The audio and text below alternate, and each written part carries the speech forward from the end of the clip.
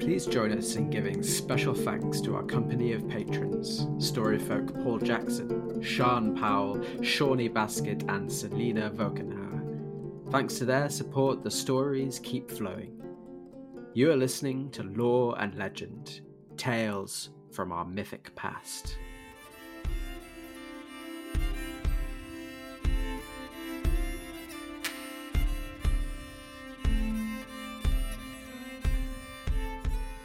Hello and welcome. I'm Rick Scott, bringing you legendary tales inspired by the rich traditions of world folklore and mythology. Today, I'm talking to Nicholas Jubber, a travel writer with a passion for the history of storytelling and the evolution of myth and fairy tales all over the world, from the deep past to our present day. So far, he's written a whole series of books on these topics, including The Prester Quest, tracking the travels of a medieval physician in search of the mythical priest-king Prester John; Drinking Arak off an Ayatollah's beard, exploring the Persian-speaking world through the epic poetry of Ferdowsi's Shahnameh, the Book of Kings; and Epic Continent, exploring how Europe's culture has been shaped by its most iconic stories from the Odyssey to the Icelandic sagas. As well as winning the Dolman Travel Book Award for The Prester Quest and being shortlisted again for Epic Continent, Nick has written for The Guardian, The Telegraph and the BBC, given talks at numerous festivals, and is also a playwright whose work has been performed at the Edinburgh Festival, the Finborough Theatre and the Actors Centre. And today Nick is going to tell us about his most recent book, The Fairy Tellers, a journey into the secret history of fairy tales, in which he explores the lives of 7 key figures behind the stories that many of us know and love today, but who themselves have often languished in obscurity. And in his research for this book, Nick has travelled across the continent in pursuit of the stories and the unique individuals who told and recorded them for posterity. In our interview, we talk about Nick's love for fairy tales in his childhood, the identity of these 7 forgotten tellers and the stories that they brought to us, his travels in pursuit of these individuals, and the unique characteristics of fairy tales and their ongoing power and appeal in our contemporary culture. But first, you guessed it, Nick is going to tell us a story. He's chosen a story from The Tale of Tales, a fairy tale collection from 17th century Italy, composed by the Italian poet and courtier Giambattista Basile, one of the earliest recognised national collections of fairy tales, and quoted by the Brothers Grimm themselves as an inspiration for their own work. It includes some of the earliest recorded versions of stories that we know as Cinderella, Snow White, Rapunzel, and Sleeping Beauty. But Nick has chosen a different story to share with us today. This story is called The Tale of the Flea.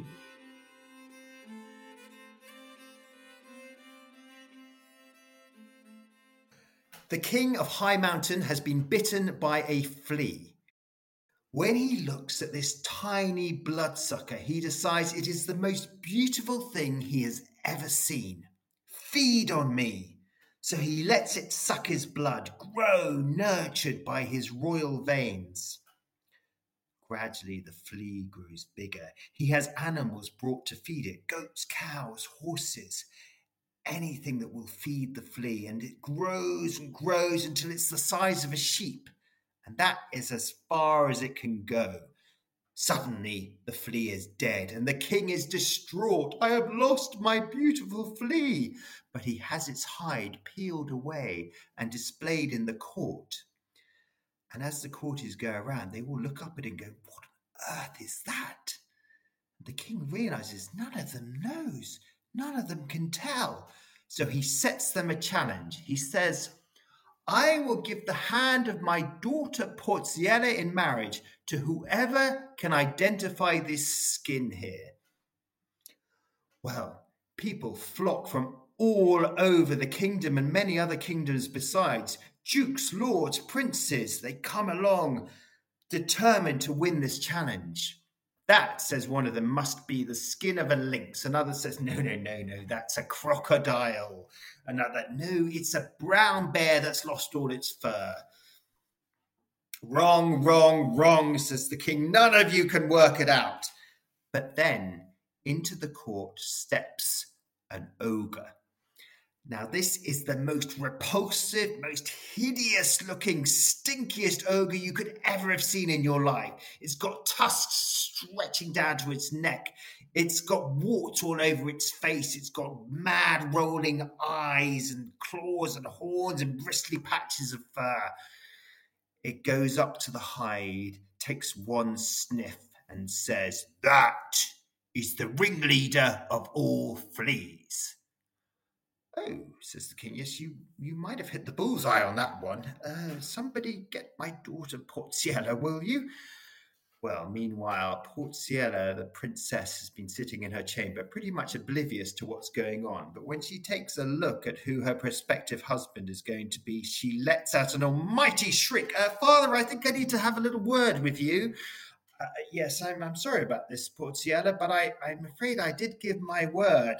"Your word? Have you seen what that creature looks like? It's the most horrific thing I've ever seen in my life." Yes, I know, but I'm a king and I gave my word. And as you know, a king's word is sacrosanct. No, Father, I am not marrying him."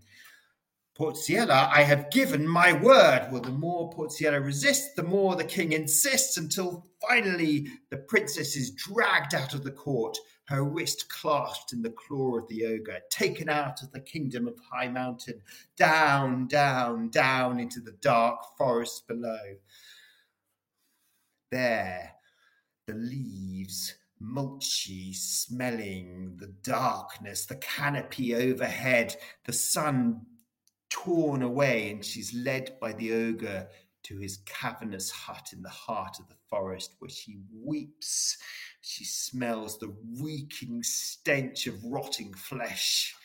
"So," says the ogre, "would you like any of these dead people that I've got gathered here?" "Oh," Porziella lets out a terrible cry. "What has happened to me?" "Not really your taste," asks the ogre, "because although he might be an ogre, he is actually very keen for his new wife to enjoy herself in his humble abode." "Well, don't you worry," he says. "Tomorrow I'm going to go on a hunt for wild pig. I'll bring you back something really tasty." Porziella sits in the corner of the hut thinking, "Oh no, my life is a nightmare." The next day she's wailing in grief at what's happened to her, when the ogre is away on the hunt, and an old woman passes by. "What's all this fuss about? Why are you crying, my dear?" Porziella looks up at her. "Why am I crying? I am a princess. I used to eat noodles in game sauces. I had sweetmeats for pudding. And now, look, I've got to eat the bones of dead people, and I'm married to a horrible ogre." "Oh dear," says the old woman. "Yes, when you put it like that, it does seem like a bit of a fool. I'll tell you what, though, I've got something that could help you. You see, my 7 sons all have magical powers. One of them, he can spit and create a sea of soap. Another one, he can make a piece of iron into a razor field. Another one, he can throw a stone and it turns into a huge tower. And another one, he can shoot a crossbow so accurately that he can hit the eye of a chicken from miles away. I'll tell you what, I'll send them over tomorrow and they'll help you escape." Thank you. That's really perfect. I'm so grateful to you," says Porziella. And so the next day, when the ogre's off on the hunt again, the 7 sons come along to help Porziella escape. "Come on, we better be quick." Off they run, but it doesn't matter how fast they try and get away. The ogre has the most brilliant sense of smell and immediately knows that something's up. As soon as he gets back to his hut, "Where's my wife? I'm going to have to go and find her." So he's on the chase. Well, the first brother immediately spits, creates a huge sea of soap. That'll keep him back, surely. But the ogre just wades through the sea, coming towards them. He's relentless. So one of the others, he throws down his piece of iron, creates a razor field. That doesn't stop the ogre either. He puts on iron armor and leaps over the field. "I'm coming to get you, my wife. I'm coming for you." So they keep going. They try out their various different magical powers until the one who can make a tower out of a stone creates a huge big tower. Quick, let's get up to the top of the tower. The ogre will never catch us now. They're at the top of the tower. The ogre's at the bottom. Surely that's it. Surely they've escaped now. But then the ogre gets hold of a grape harvester's ladder and starts clambering up, clambering up. So then the son who's got the crossbow, he says, don't worry, I'll shoot it down. He takes his crossbow, he shoots bullseye straight into the ogre's eye. The ogre crashes down to the ground and they run down, and before the ogre can get back up, they slit its throat like a lump of ricotta. And that is the end of the ogre. And so the seven brothers take the dead ogre and Porziella back all the way up to the kingdom of High Mountain. And there they are loaded with treasures by the king, who is very grateful to have his daughter back. And he realizes his folly and admits, you know, Porziella, even kings occasionally do make mistakes. We'll find another husband for you, and this time I'll let you have at least a little bit of a say in the matter. Thank you, Father. And that is the end of the tale. Brilliant. Thank you. Nice to meet you. Yeah, thank you. Thanks. Well, thanks very much for having me, and thanks for your interest in my book. So why did you choose that story in particular? I think this story really captures a lot of what is the essence, I think, of Giambattista Basile as a storyteller. It's got this ogre who, in many ways, is the villain of the story, but he's also actually very wise. He's the one who knows what the skin is, and knows that it's a flea, and he actually wants his wife to be happy. He wants Porziella to be happy, but obviously they're incompatible. This is centuries before Shrek, so in the end, it doesn't work out for them. But it's also, I think it's also very Basilian in the sense that there's this sense of the madness of the court, that everything's a bit crazy. You know, the king is an idiot. And I think that's very typical of Basile, who feels that the people in power are often the most unsuitable, which is something that I think people can very much, empathize with today. And also the idea of having very vocal female characters. So even though, and I think it's quite typical of Basile, actually, that the heroine Porziella, it doesn't necessarily have that self-determination that you can get in some other fairy tales, but she does have a voice, and she is able to express her fury at the situation that she's in. And some of the most wonderful passages in Basile's version are when she's expressing just how angry she is that she's being married off to this ogre. So it has sort of many of these qualities that make it very Basilian. But it also is a story that you find echoes of it in many different tales. There's a Grimm tale in the Brothers Grimm, I think the Six Servants, where servants with various different magical powers, which has that echo, and many stories where you have that idea of the sort of the 6 or 7 brothers or servants or different sort of people with these various magical powers. There's even a tale in the Ocean of the Streams of Story, the Indian collection, where a character, Shringa Bhuja, I think they're called, who has to fight off a demon with various different magical obstacles. So it's a story that has that sort of echo that sort of connects it with stories all around the world. And I wanted to tell it as well, because I think it's one of those stories that isn't necessarily as iconic as as some of the more famous ones, but I think it's a really entertaining and magical sort of and strange story. Let's kind of just start with what was the inspiration behind this book? You talk in the book about the role of fairy tales in your childhood. I always really loved fairy tales, and one of my earliest memories of childhood reading is of sort of being under the duvet with a torch, reading very particular stories. I have very specific memories of reading The Snow Queen and imagining myself like Gerda riding on the talking reindeer to the palace of the Snow Queen.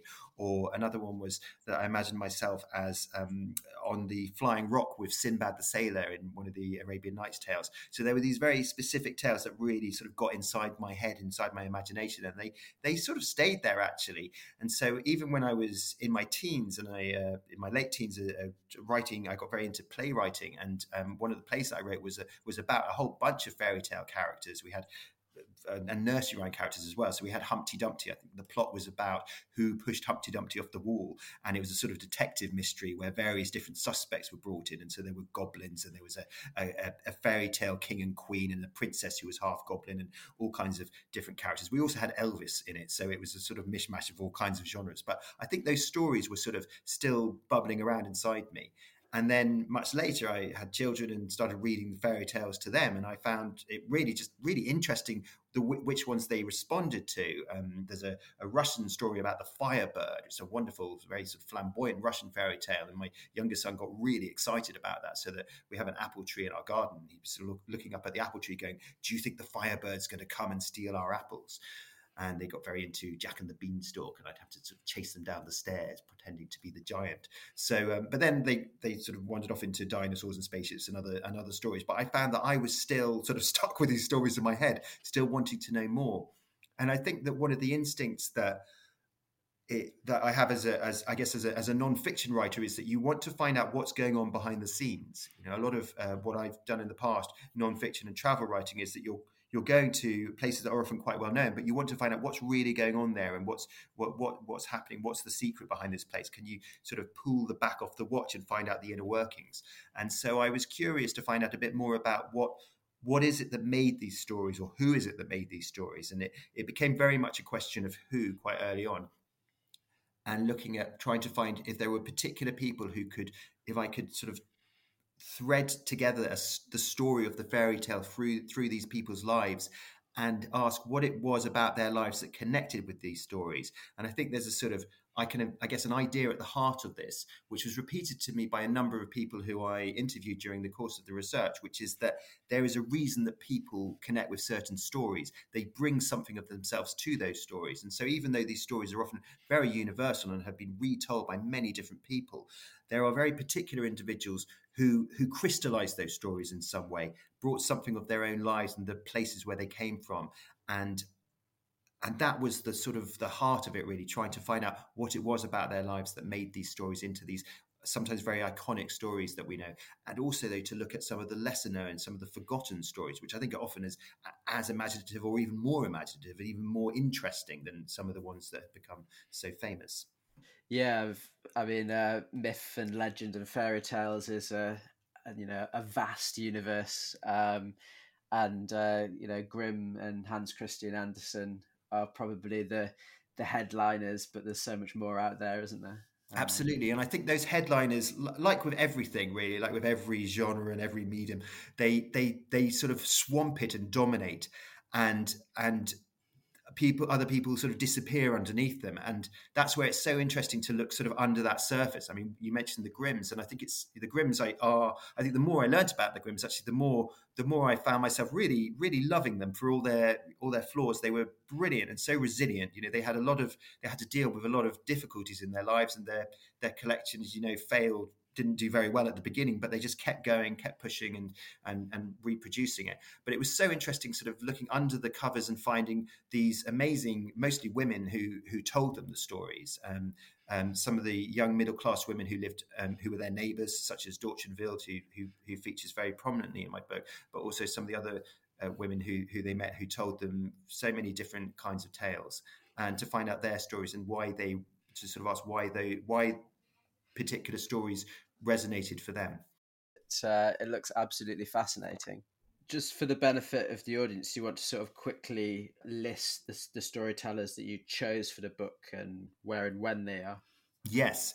So the book starts with Giambattista Basile, who's an Italian storyteller from the 17th century, and he wrote a book called The Tale of Tales, which is the first integral collection of fairy tales in Europe. So that means that it's the first time that you've got a book that is almost entirely fairy tales. I think of the 50 stories in it, 49 of them have that sort of magical element to them. So there were fairy tales before that, such as Straparola in Venice, etc. So earlier, but that was a mixture of many different genres. Whereas this is very much, these are all stories with fairies or ogres or different elements of transformations, different elements of magic. And it also includes some of the earliest versions of some of the really, really iconic stories. There's the story of Cenerentola, which we know as Cinderella. There's an early version of Rapunzel. There's Sleeping Beauty, which had been told earlier, I think in the 14th century, in a book called Persephorest, but Basile really kind of makes it into that sort of classic fairy tale. Although his version is quite a strange one. There's even a story that has similarities with Hansel and Gretel, which we think of as very much a German story, but it's the story of Nanello and Nanila, who are two children who are taken by their father into the woods and abandoned. And there's a trail of bran that is then eaten by a donkey, and then they're lost. Then it goes off in a completely different direction. One of them gets swallowed by a giant fish, and taken by pirates and swallowed by a giant fish. So it becomes very different. But so Basile's I see him as sort of real kind of cornerstone of the Western fairy tale tradition.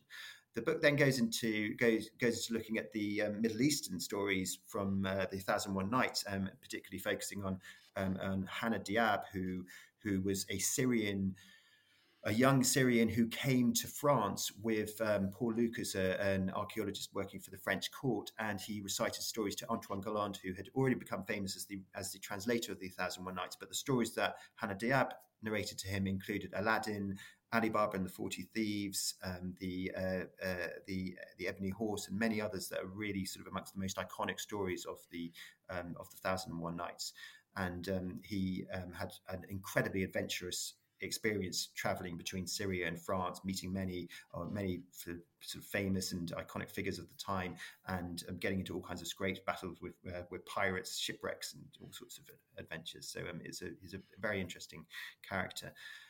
Then the book goes into Madame de Villeneuve, who is the woman who wrote Beauty and the Beast. And this is, again, an instance of that sort of thing that really excites me, of being able to sort of shed light on somebody who hasn't got the attention they deserved. And I think if anybody should be a household name amongst the other storytellers, really, the woman who wrote Beauty and the Beast. I mean, it baffles me that she isn't better known.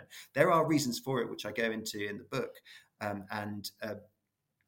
One of the reasons is that her version of Beauty and the Beast wasn't actually, it did have some success at its time, but it wasn't a massive international bestseller. And it took later retellings to really turn that story into the big sort of worldwide hit that it became. But very much the story that we know, and obviously it is a very archetypal story, and the idea of the woman who marries the monster groom, goes back centuries and millennia. But the idea of that particular story that is called Beauty and the Beast, where the merchant has to escape from a storm, goes into an enchanted palace, has that sort of meal there, and then steals a rose, is accosted by the beast. Then his daughter has to come and take his place, and then gets to know this beast in this sort of palace with strange wonders around it. And then it goes back to her family and comes back again, sort of saves the beast from sort of dying of love sickness and agrees to marry him. That is very much the template that was set down by Madame de Villeneuve in 1740. And she, again, had a very interesting life, which has some sort of very surreal overlaps with the story that she told. Then we go to Germany and we meet Dortchenwild, who was the daughter of an apothecary who lived in Kassel in the region of Hesse, just when the Napoleonic invasion came along. And she lived opposite the Grimm brothers, and she told them many, many stories. As I've mentioned, like Rumpelstiltskin, the Six Swans, the Elves and the Shoemaker, and possibly Hansel and Gretel, and also married Wilhelm Grimm. So she was a hugely important figure in their lives, a big influence both as a storyteller and also, I think, in the way that she supported and helped the brothers through the tumultuous process of turning all those stories into the big success that they became. And then we go to Russia and some of the darkest of the fairy tales with Ivan Khudjakov, who was this young guy in Siberia who traveled to Moscow and St. Petersburg, collected stories from the Ryazan region and put together this amazing collection of stories about Baba Yaga and many other Russian figures, but then got himself involved with the nihilist movement and ended up having a rather tragic end.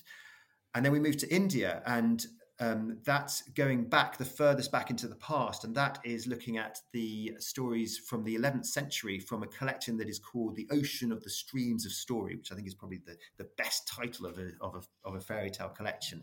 And these are some really, really magical stories. There's the story of the Golden City, where a gambler claims that he's seen this mythical city so that he can impress a princess, but she knows that he's lying. She has him kicked out of the court, and so then he decides he's going to find this mythical city, and he goes on this adventure. He gets shipwrecked shipwrecked, he gets captured by pirates, he gets swallowed by a giant fish. It's sounding a bit like that Basile story, actually. He eventually finds this magical city, but then he marries it's sort of dominated by this sort of immortal princess, but then he loses the city and he ends up back at square one. It's a sort of snakes and ladders situation where he has to go all the way back and do the whole adventure all over again. And it's a real wild tale. And there are all sorts of fascinating magical stories, many of which have really strong resonances with stories that we know in the European tradition. There's a story, for example, about a girl who goes through a forest sowing mustard seeds along the way so that she can find her way through the forest, which has this sort of element of Hansel and Gretel to it. Lots of stories about characters who get involved with demons and ghouls, and there's a corpse-possessing zombie that tells stories. One of the great things about the Ocean of the Streams story is that everybody tells stories. So you have stories told by princes and princesses and generals and ministers, but you also have stories told by the guy who sells the bedsteads in the market, told even by demons who are living in fiery pits. Everybody's constantly got a story. And it's one of the things that makes it a very confusing book to read, because as soon as somebody starts a story, somebody then interrupts them with their own story, and then somebody else comes in with another story. And that's part of the sort of the charm and the joy of it. But you're constantly thinking, which story am I in now? Which is part of what makes it so much fun. But the guy who wrote it, Somadeva, he was an 11th century courtier poet who was telling these stories for his queen to soothe her whilst turmoil was going on in Kashmir. And he was drawing on stories from all over the place, and stories that were going back centuries. But many of them are some of the earliest versions that we have of these tales. And then we move right the way to the north to the end of the book, which is with Hans Christian Andersen in the mid-19th century. And that is, and he is obviously the big sort of famous storyteller. In a way, I think of him as being the sort of where I would like. It would be nice if some of these other storytellers were on that same kind of level of renown. I guess sort of finishing with him is sort of a way of saying, well,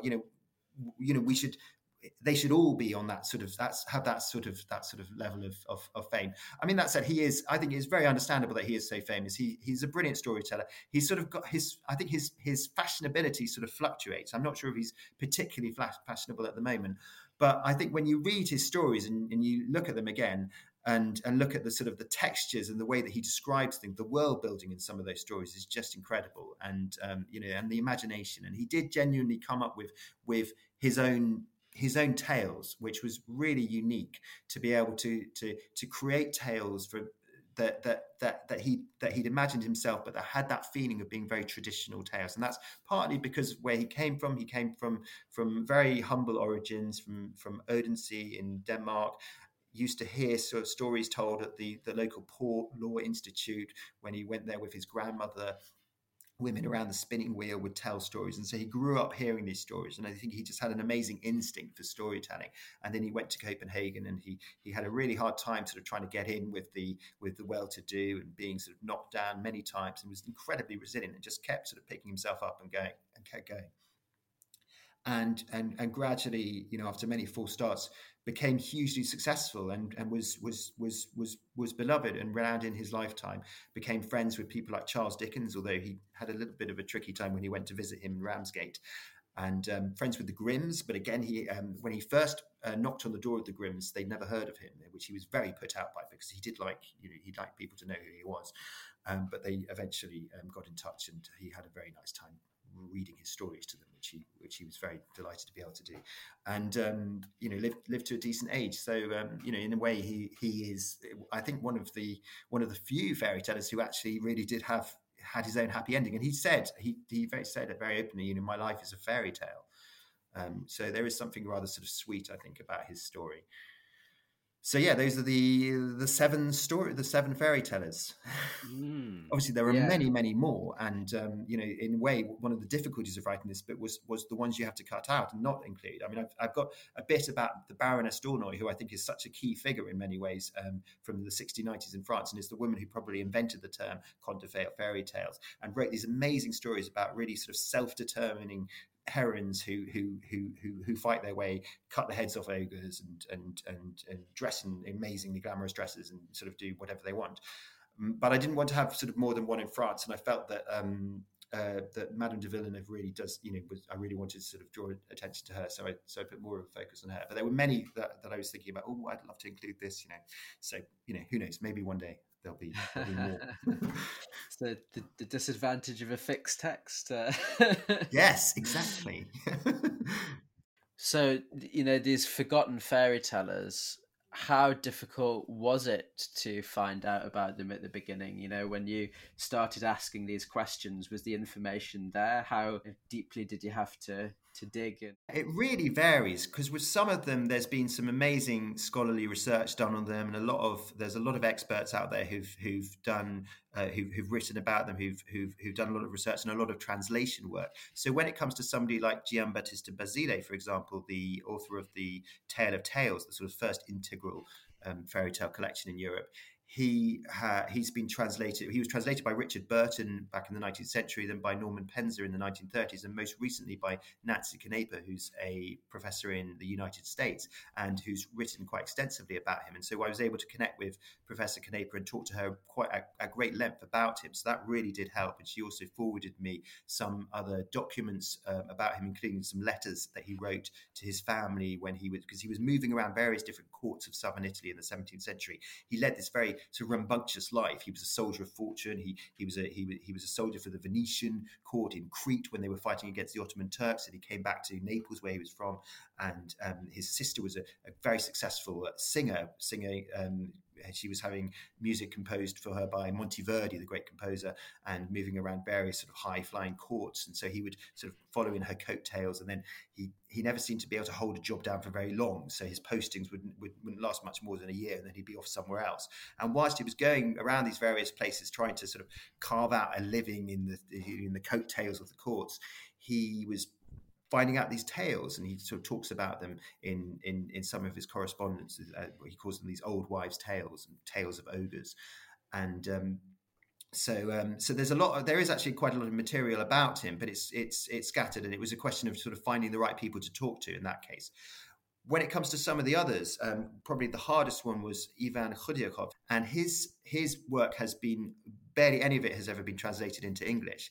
And he's really very little known, which I found really surprising, because the more I found out about him, the more fascinating I thought he was. He was a guy who grew up in Siberia, the son of a school inspector, went to the University of Kazan. It wasn't a particularly auspicious start in life, but then he moved to Moscow and St. Petersburg, and he went around the villages, particularly in a region called Ryazan, which is near to Moscow, collecting stories from the mouths of the people. And he was one of the first storytellers to really genuinely do that. It's what we think of the Grimms doing, but they didn't really. But he actually did, and he went around these villages and he talked to the serfs and heard their stories and collected them and published a collection at the age of just 18 years old. So it's really an incredible achievement, and then published other collections later. But then he got involved with a sort of the growing socialist movement, and they were very much against the Tsar and against the elites and the corruption and the repressions that were going on.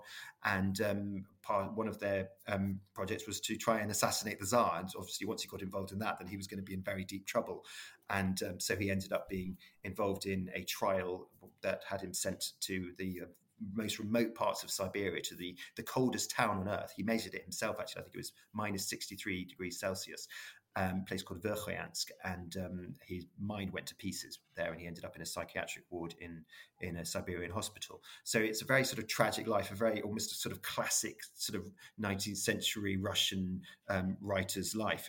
Sadly, he's not actually the only Russian folklorist whose mind seems to have gone to pieces.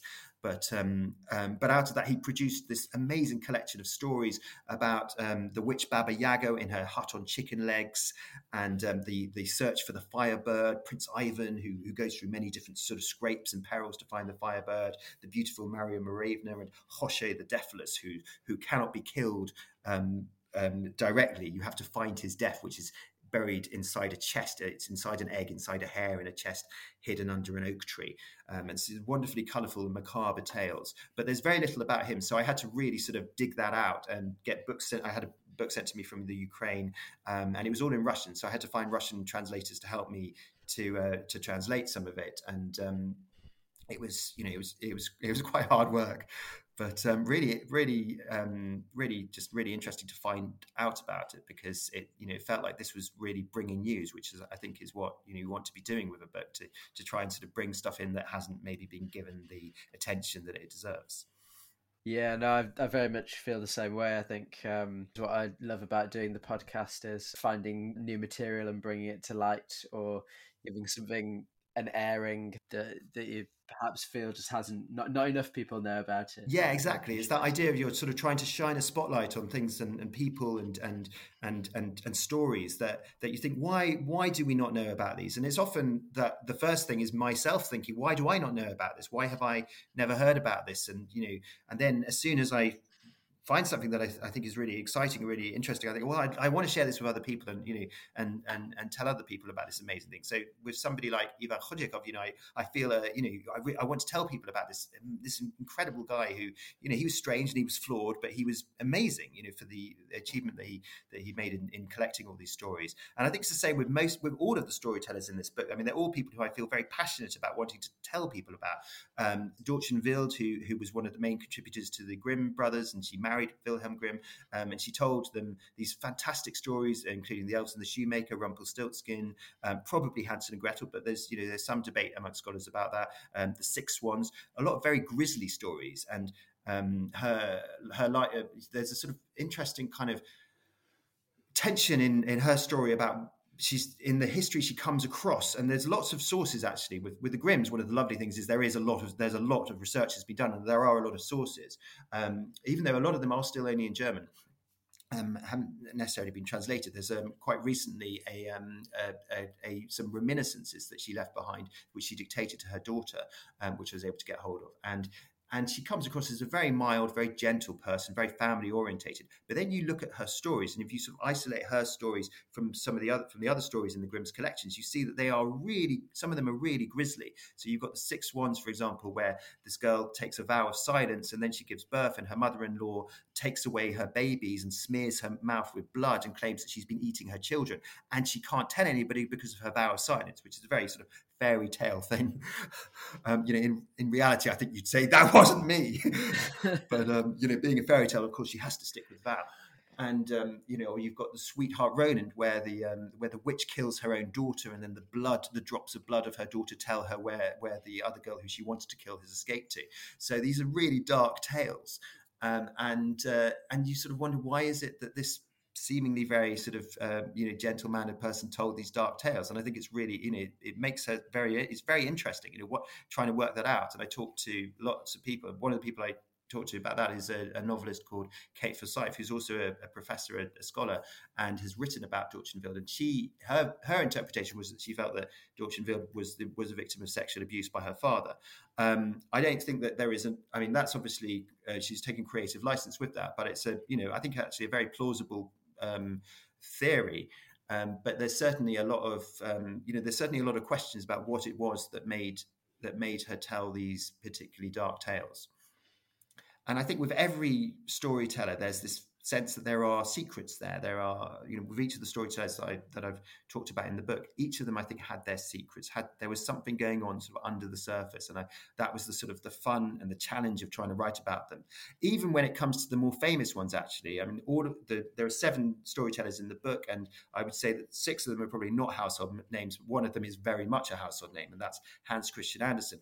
But even with him, actually, there's still a sense that the full story hasn't necessarily been told. When you dig into his diaries, and with Andersen, there's a lot of material. I mean, he mainly because he wrote about himself an awful lot.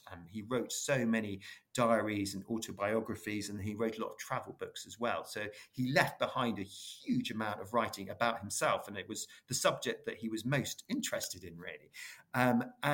And he's a fascinatingly complex character. He struggled with loneliness, with feelings of a sort of lack of worth, with the fact that he'd come from a very poor background, and he was mixing in very snobbish circles that often looked down on him, even though he was definitely probably the most talented person in the room most of the time. And he talks about this need to constantly kowtow, to please people, to impress people.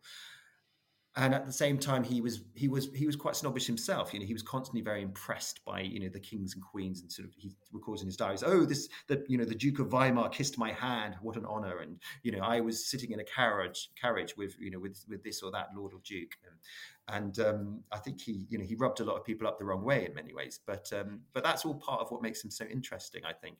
And then he also had issues with his sexuality, and that's something that I think people have been very reticent to research and explore. And I think in Denmark especially, there's quite there's almost a taboo against talking about it too much. But you look into his relationship with, for example, there's a ballet dancer called Harald Schaff who he had a close relationship with, and some of the things that he wrote in his diary definitely suggest that he I think it would be very plausible to think that he was certainly probably bisexual, and or certainly sort of attracted to men in some ways. And so that's all kind of, I think, part of finding new ways of exploring these, even these famous storytellers. This is, I think, still part of the sense of bringing news. And I think also with our awareness of things like mental health, which is sort of growing in recent years, I think you can now look at somebody like Anderson and see that he obviously had some very, very significant mental health issues that I think previous generations of interpreters haven't necessarily been able to sort of look at in the same way that we can now. But then you also have to be careful, I think, not to sort of project our own kind of modern sensibilities onto this and try and understand them in the context of the time. So that's all part of this, what is quite a complex challenge, I think, of trying to sort of dig out these people and shine that light on them and try and be as accurate and vivid and sort of and detailed as possible. Yeah, I really love that. I think the idea of putting the teller back into these fairy tales is very powerful, because it also speaks directly to that kind of I mean, we'll talk about this in a minute, but fairy tales are, some people define fairy tales as the literary expression of oral folklore, or where they kind of cross a divide. And these books come to us with these tales, and they're kind of set in a text, but stories are actually told by an individual for particular reasons at a particular time. And it's immensely exciting to be able to reach back and get in touch with that. Yeah, and I think that actually with fairy tales, it's really important to remember that oral aspect of them. I actually, one of the questions I guess that I was asking myself throughout the course of writing the book, and it's something that I address in the epilogue of the book, is what is a fairy tale? And I sort of felt that if I'm going to write a book about fairy tales, I do need to come up with my own definition of what it is. And it's quite difficult because every language seems to have its own term for them, and they're not paralleled. So in Danish, for example, they call them eventyr, which means adventures, and in German, Märchen, which is little tales, or in Arabic is hikaya al-khayaliya. I think they have several terms, but that means tales of imagination. So they're not necessarily corresponding terms. And obviously we have in English fairy tale from the French conte de fées, which tales of fairies. But even the English idea of fairies and the French idea of fairies, there's a bit of discrepancy between, I think. So it's sort of tricky to define them. But one of the, I think I sort of came up with that. I felt there were three particular qualities that a story has to have to be a fairy tale, and they were that it needed to have some element of the supernatural or magic. It needed to be tellable to children, and it needed to have a sense of orality about it. So it needed to be a story that you can tell, that doesn't have to be fixed in a text, but can be retold orally and can sort of change. I think that's sort of how it differs from children's literature, and I think it's actually like a really crucial part of it. And I think you see that even in those stories that were written, they were, so the Hans Christian Andersen stories, for example, he said that he wrote them as he would tell them to children, and his stories have a very strong oral sense about them. So he often addresses the listener, the reader. He addresses them directly. There's lots of little phrases that he uses, and he uses those sort of repetitions that I think are a key part of fairy tales. And with each of the storytellers that I chose for this book, there is some sense of orality, I think, in each of them. So whether it was Giambattista Basile, who was collecting stories that were told to him by various people around the villages and courts of southern Italy, or Hannah Diab, the Syrian storyteller who recited the story of Aladdin to Antoine Galland in early 18th century Paris, or Duchenwild, who was telling stories to the Grimms, or Ivan Khudjakov, who was collecting stories that were told to him from the mouths of people in rural Russia, or even Somadeva, the Indian storyteller. He was narrating his stories to the Queen in Kashmir to soothe her over. There was a civil war going on at the time, and the idea was that he was telling these stories to help her, sort of soothe her from all the troubles going on. So there's that sense constantly of a speaker with an audience, and I think that's a really key component of what makes a fairy tale. Yeah, no, I love it. I love this. I love hearing about these people who are traveling, and then they're all talking to each other, and something that would be brilliant to come back to actually is that, because you can almost hear this tension, these social tensions between fame, celebrity, poverty, social class, and all of that kind of thing. Yeah. And of course, all of these things are central to fairy tales themselves quite often. So I think that would be a fascinating topic to dive into. Yeah, I mean, it's sort of weird how much their lives do overlap in so many ways with the stories. So, with somebody like Madame de Villeneuve, for example, that she grew up in the minor aristocracy, became bankrupted, married the wrong guy who was a bit dissolute rake, and ended up in all sorts of debts, and then had to sort of claw her way out of a debt-ridden life, which is really the situation that at the beginning of Beauty and the Beast that Belle and her family are facing. So it's sort of interesting how you often see. I think it's one of the reasons why certain storytellers connect with particular stories. They feel like they can sort of feel a personal connection with them. They then very much bring their own imagination to it. But I think that often people sort of need that way into a story, something that resonates for them. You start with Gian-Battista Basile. Was he the first person that you decided to investigate? I felt that with Basile, the thing is that because he tells us stories like Cinderella, Sleeping Beauty, Rapunzel, he's very much sort of that kind of accessible way in. These are the sort of fairy tales that I think most Western readers know and love. And actually, even outside of the West, I think stories like Cinderella, still are really, it's international, isn't it?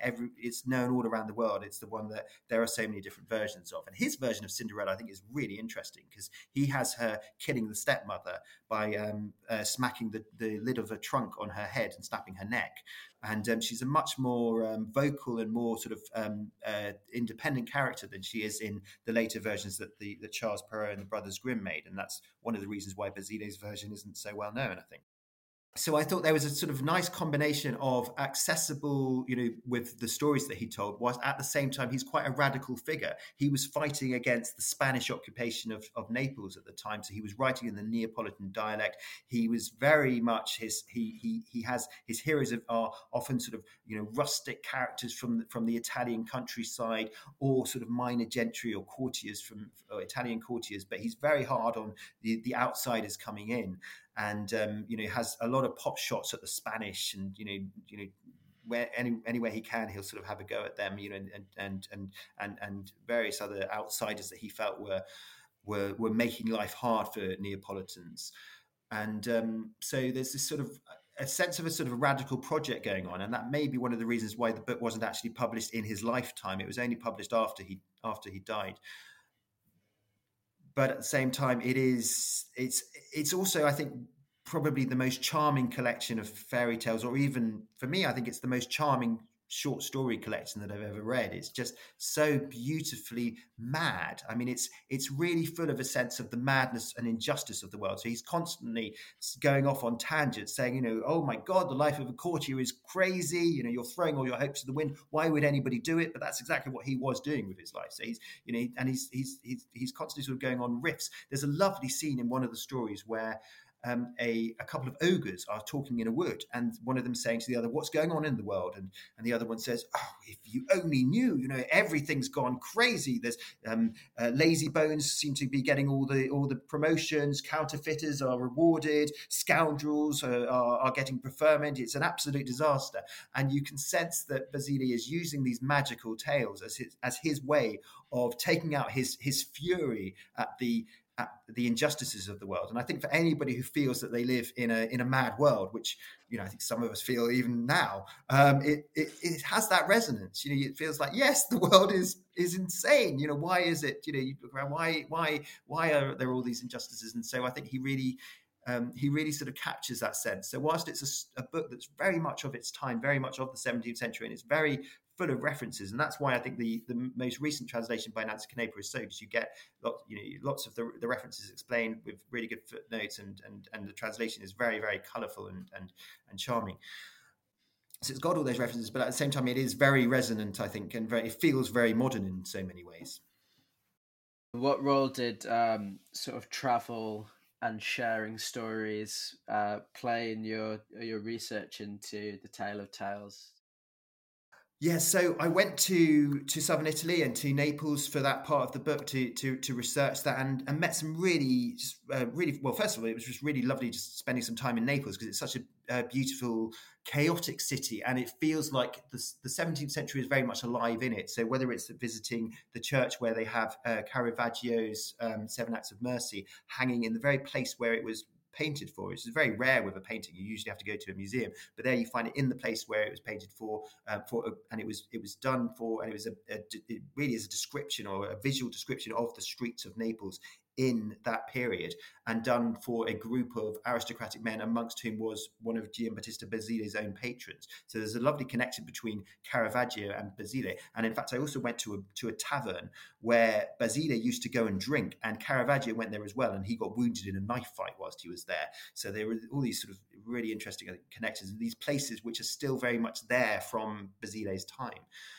So that was really interesting. And then also meeting people who were connected in some way with Basile. I met a couple of actors who were putting on a performance of one of Basile's tales. And this was a tale called The Old Woman Who Was Skinned, which is a really macabre tale. It's about two old ladies who live in a hovel right next to a castle, and they complain that the king's always making too much noise. So he decides that whoever lives in this hovel must be the sort of the height of refinement. And so he starts trying to woo them, and ends up managing to persuade one of them to come to his bedchamber. But as soon as he finds out that she's an old lady, he has her thrown out of a window, and she ends up hanging from a tree. But then some fairies come along, and they turn her into a beautiful teenage girl who he then decides he wants to marry, which then means that the other sister is like, well, why didn't this happen to me? And so then she asks her sister, how did you get to turn into a beautiful young girl? And she says, I was skinned. And so the other sister goes to a barber and has herself skinned, which is the end of the story. It's not a very happy ending. So they did a play of this story, and it was really poignant, actually, because it's a story that is very strange and macabre, but also there's a lot of, it's a very sad tale, really. And it has a lot to say, I think, about the pressures on women with their appearances. So it was beautifully done, and we talked a lot about Basile and his importance in Neapolitan culture, and the way that his stories have been retold various times. There's been opera productions of ballets and various other productions of different tales of his. So that sense that he's very much alive in Naples, and that you can see Naples through his stories. So that was great. And also going down to the Basilicata, to some of the places where Basile lived. I went down to a place called Matera, where people used to live in the caves down there. And there was, until the 1950s, until quite recently. And so you can get that sense of that connection with the way that he describes the ogres, who are these, often very wise, but, people who are treated as outsiders. And you can sense, that a connection there with, people having to live in these grottos in these very sort of very grotesque conditions. And another place that I went to was Avellino, which is one of the places where I think Basile was at his happiest. He worked as a governor there for a prince who loved poets and writers, and surrounded himself with a very sort of cultured court. And it's said that there he wrote a lot of the Tale of Tales. That Basile wrote a lot of the Tale of Tales. And there's a group there, the Accademia dei Dogliosi, which dates back to the 17th century, and has is still around today, and they still have regular meetings. So it was really lovely getting to sort of meet them and see how, to hear about their activities, and how they still feel very, very fond of Basile. So that was part of the Italian journey, and I tried to travel to various places for each of the different sections. So I went to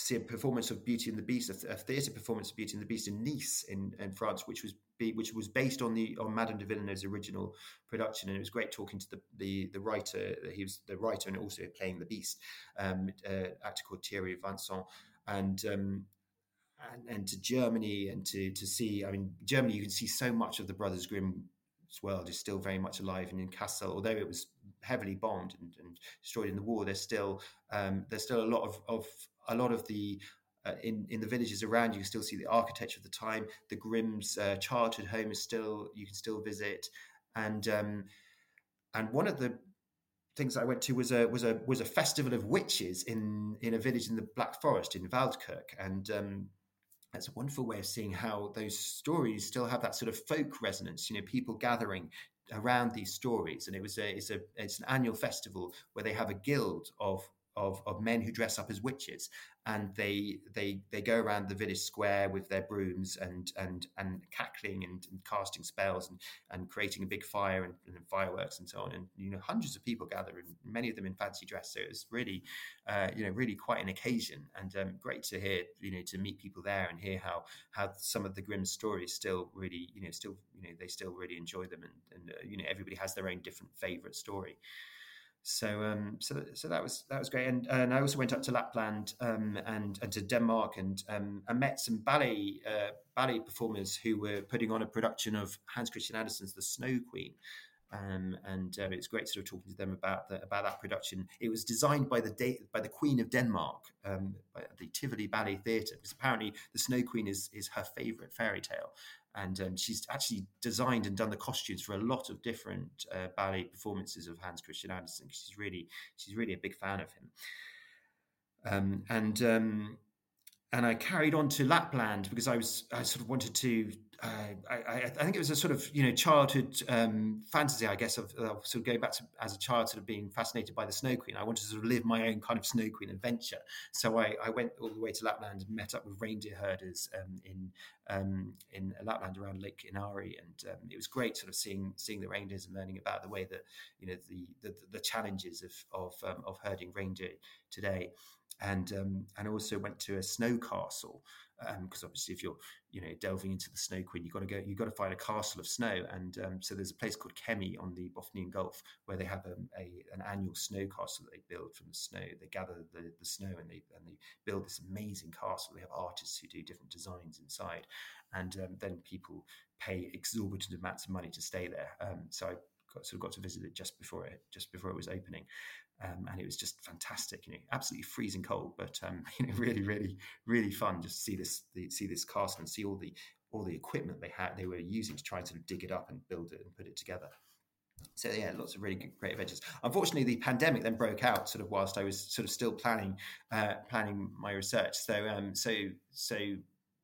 with some bits of the book, it was more about kind of finding people on sort of around the world, and one of the good things that happened in the pandemic, I think, actually, is that people became very available because often didn't have very much else going on. So you could sort of connect with scholars and academics and experts sort of in various different places, whether it was in India or in Russia or in America, and talk to them about their work. And people were really kind about sort of sending stuff that they've been working on, sending sort of documentation and things that archives and things that I wasn't able to get to. So that was sort of added, I guess, a different layer to the book. Yeah. Oh, it sounds wonderful.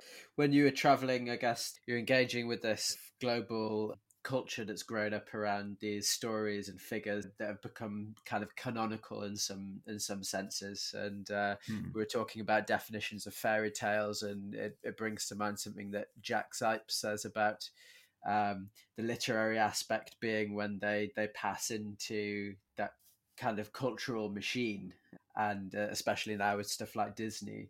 Yeah. So did you find that when you went to these places, did you have much contact with an existing oral culture? Did you learn new stories, or was it very much sort of this kind of machine of the famous stories? I think there is a sense that those famous stories are very dominant, and I think it's partly because I'm very interested in performance of stories, and with other books as well. I've tried to sort of meet people who are putting on performances of different ways of putting on performances, whether it's through sort of puppet theatre or through oral storytelling or plays, ballets, operas, and so on. But I think the problem with a lot of these is that people want to sell tickets, and so they tend to go back to the stories that they know are going to be familiar. But often when you're talking to people, you'd find them coming up with many different ones. So, for example, at the Witches Festival in Waldkirk in the Black Forest, I would ask people, do you have a favorite Grimm's tale? And I think every single person that I asked had a different one. Somebody, it was the Frog Princess. Another person, it was certain people would say things like, the surprising stories like the Six Servants or Strong, what is it, Strong Johannes, or various different stories that you wouldn't necessarily think of as being the most iconic ones.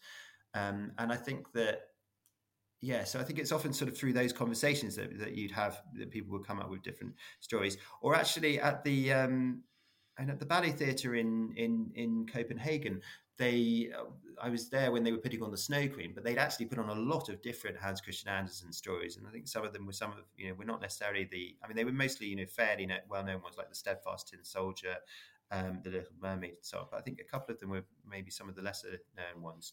So, and you would, you find sort of these conversations, I think as you chat to people, people who've really obviously spent a lot of their time with these stories, you that often sort of recommend different tales. I remember having a conversation with somebody there's a place called Grimvelt in Kassel, which is a sort of museum dedicated to the Grimms.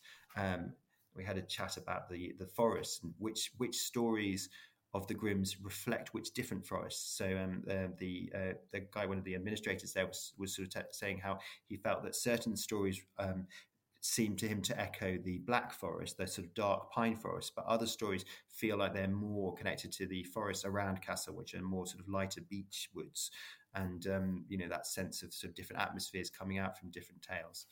So I think that you can sort of get outside of that sort of that canon, like you say, that sort of those canonical tales. And I have wondered often, actually, you mentioned Disney, and obviously I don't want to I know that Jack Zipes isn't too keen on Disney, and obviously, I spoke to him actually in researching the book, and he's obviously just such an amazing sort of figure in fairy tale research, and obviously knows everything. But I think because I remember as a child really loving those films, I feel like I don't want to sort of say, oh, I really don't like them. Although, I think when you look at them in the context of the sort of broader history of fairy tales, it does feel a bit annoying that those films have created that very sort of dominant and in some ways restrictive interpretation of some of those stories. But then I think also that even in film, there's some really interesting film versions of fairy tales outside of Disney, and I think we often forget about the sort of just how much film has done with fairy tales. No, I mean, in many ways, I'm an artist myself, so I do appreciate Disney films for what they are, and I think they became so ubiquitous at some point that people started taking them for granted. I mean, my favourite fairy tale film, I think, is probably a film called The Adventures of Prince Ahmed, which was made by Lotte Reiniger, the German animator in the 1920s, and I just think it's brilliant. It's a shadow animation.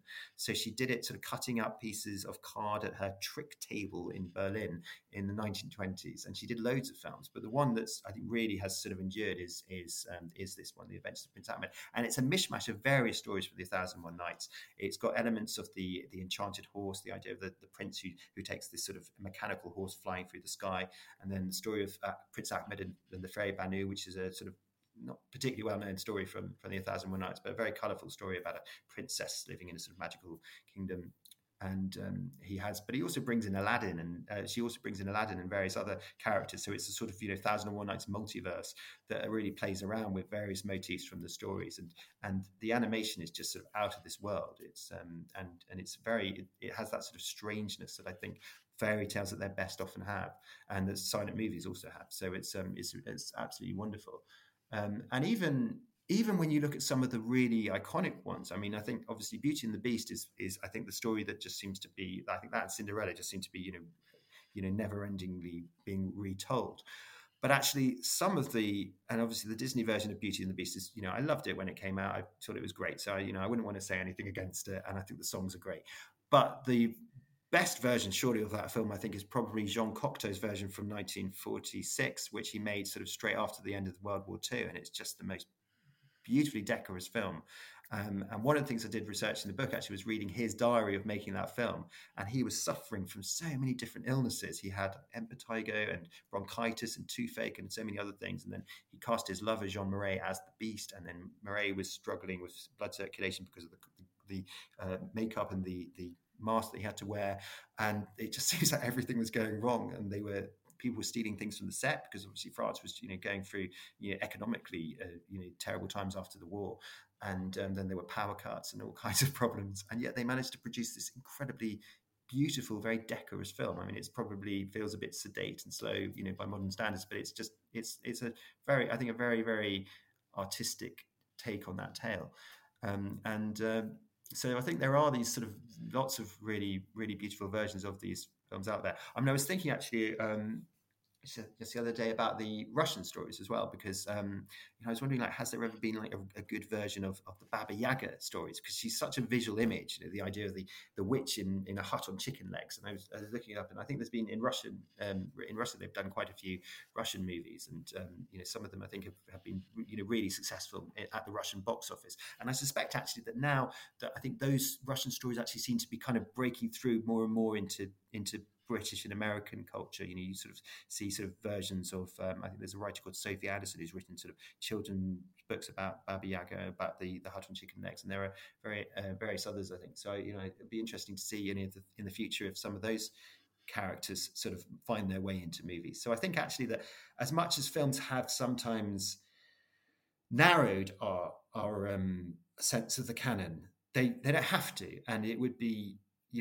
I'd love to hope that that actually with the ever expanding, with television expanding, and with so much in TV and film sort of expanding in many ways, that perhaps we could be ripe for some really interesting interpretations of these films. But that may be wishful thinking. But if you're gonna if you can't have wishful thinking when you're delving into fairy tales, then where can you?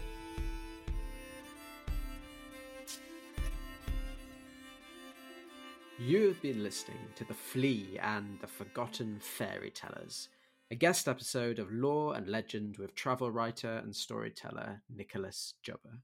Nick's book is available now from retailers. See the episode notes for links to Nick's website and to his social media. It's really a fascinating book that brings to life the origins of these stories, and I definitely plan on checking out his other books on Prester John, the Persian Book of Kings, and Europe's saga stories. The Lore and Legend theme music in this episode was performed by Robert Bentel, with additional music from Sakilo Museum of Ancient Instruments.